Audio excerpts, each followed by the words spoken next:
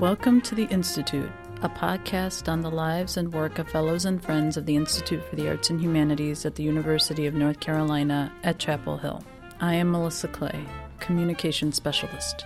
In this episode, Philip Hollingsworth speaks with Enrique Neblett, Associate Professor of Psychology and Neuroscience. In their conversation, Dr. Neblett discusses his research on racial discrimination's impact on health, as well as his best moments in the classroom.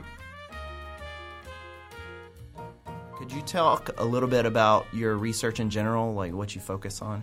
Sure. So my research focuses on racism and health in African American youth. So I study adolescents as well as young adults. And I've, for a very long time, been interested in understanding how do race-related experiences, so things like racial discrimination, impact mental and physical health in African American youth. So that's kind of question one. How does racism and the stress associated with it impact health outcomes? And then the second question I'm interested in is how do we protect against the effect of racism? How can we find factors that protect youth from experiencing, depressive symptoms, anxiety, some of those things? And I've taken a particular interest in racial and cultural factors that offer protection or resilience. So things like racial identity, what is a youth's sense of self or connectedness to their racial group. I've also been interested in racial socialization. So that's how do parents talk to their kids about race? What are the messages they give their kids about being African American? And then the third factor is just broad cultural African culture. How do things like being a collective culture or being a spiritual culture kind of lead to protection against racism-related experiences? You just mentioned you're a leave for sabbatical. What are you going to focus on during that time? So my plan during my leave, I have a lot of plans actually, yeah. But the main thing right now is preparing grants for funding.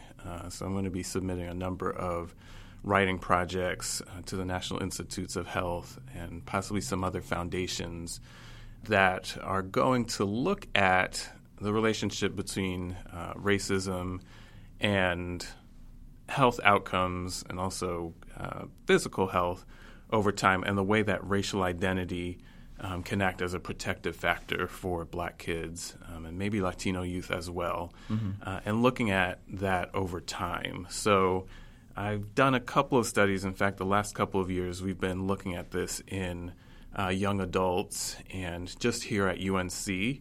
And I'm interested in expanding that work to look a little bit earlier on in development, so early high school, the transition into young adulthood, into college years, and also extending it to think about other groups besides African Americans as well. So that's the primary focus of the sabbatical, is really preparing grant writing and also working on a number of manuscripts from the last study that we conducted. And so how are you drawn to psychology and that field that you found yourself in the first place? Or do you have an origin story?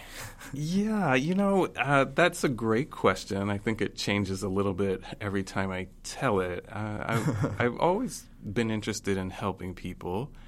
And my mother is a retired elementary school teacher. And from a very young age, I was just, there was something exciting about helping others. And I went to college and I started out on the pre-med track, and I was very interested in becoming some kind of doctor, right? And as many clinical psychologists report, after taking a couple of classes like organic chemistry, for example, and being challenged by the difficulties of the requirements of that course, I thought, I'm not sure this is for me. Yeah. AP chemistry did the same for me. Veered me towards my interest in Spanish language instead. A lot of people have that experience. Yeah. The other thing about, as I went on in undergrad, is that I learned that psychiatrists, they prescribe medicine, and that was their primary form of intervention. And for some reason, I'm not really sure what it is, I've always been medicine averse.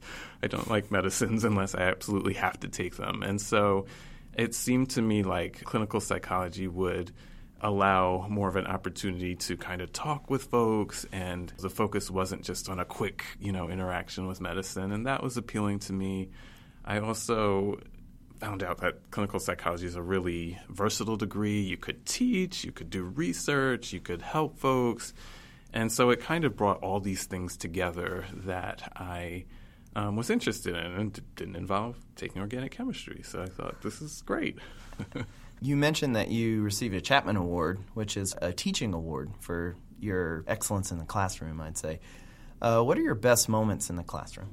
My best moments in the classroom.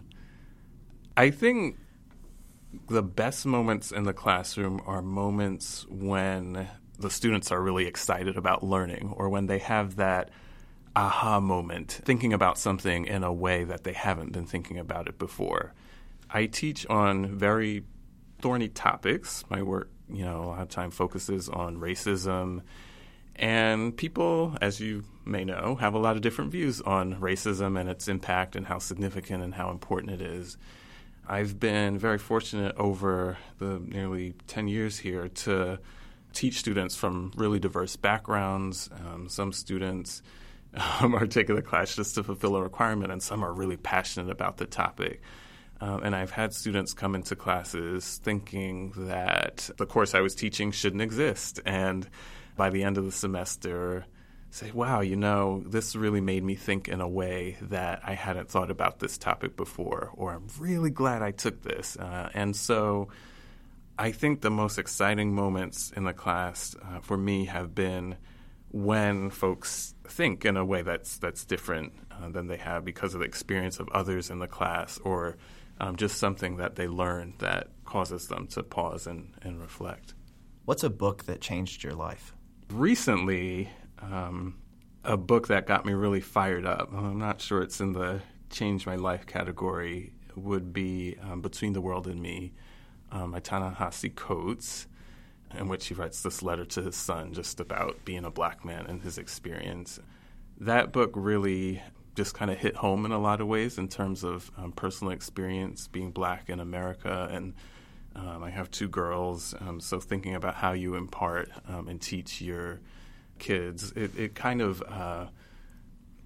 after you do work for a while, you can become a little bit, not tired of what you do, but you need a moment to kind of pause and refocus and think about the work in new ways. And so this book kind of helped me to pause a little bit and then think, okay, this is really important work. And it also was a book I used in first-year seminar that I teach, and it just really impacted how students thought about this experience. I mean, a lot of students, the semester I taught that, were white first-year students from different parts of North Carolina who hadn't had other African Americans in their experience and were just amazed by this man's experience. So that would be recent. If I had to think about a book that changed my life before that, I'm going to have to get back to you and think about that a little bit. I have one in mind, but let me think about it. Okay, great. Thank you. I appreciate your time. Sure. Thanks for having me. Check back at iah.unc.edu for the latest news on our fellows and upcoming events at Hyde Hall. You can find all our episodes of the podcast on our website, as well as iTunes, SoundCloud, and Stitcher. Please like us on Facebook and follow us on Twitter at IAH_UNC.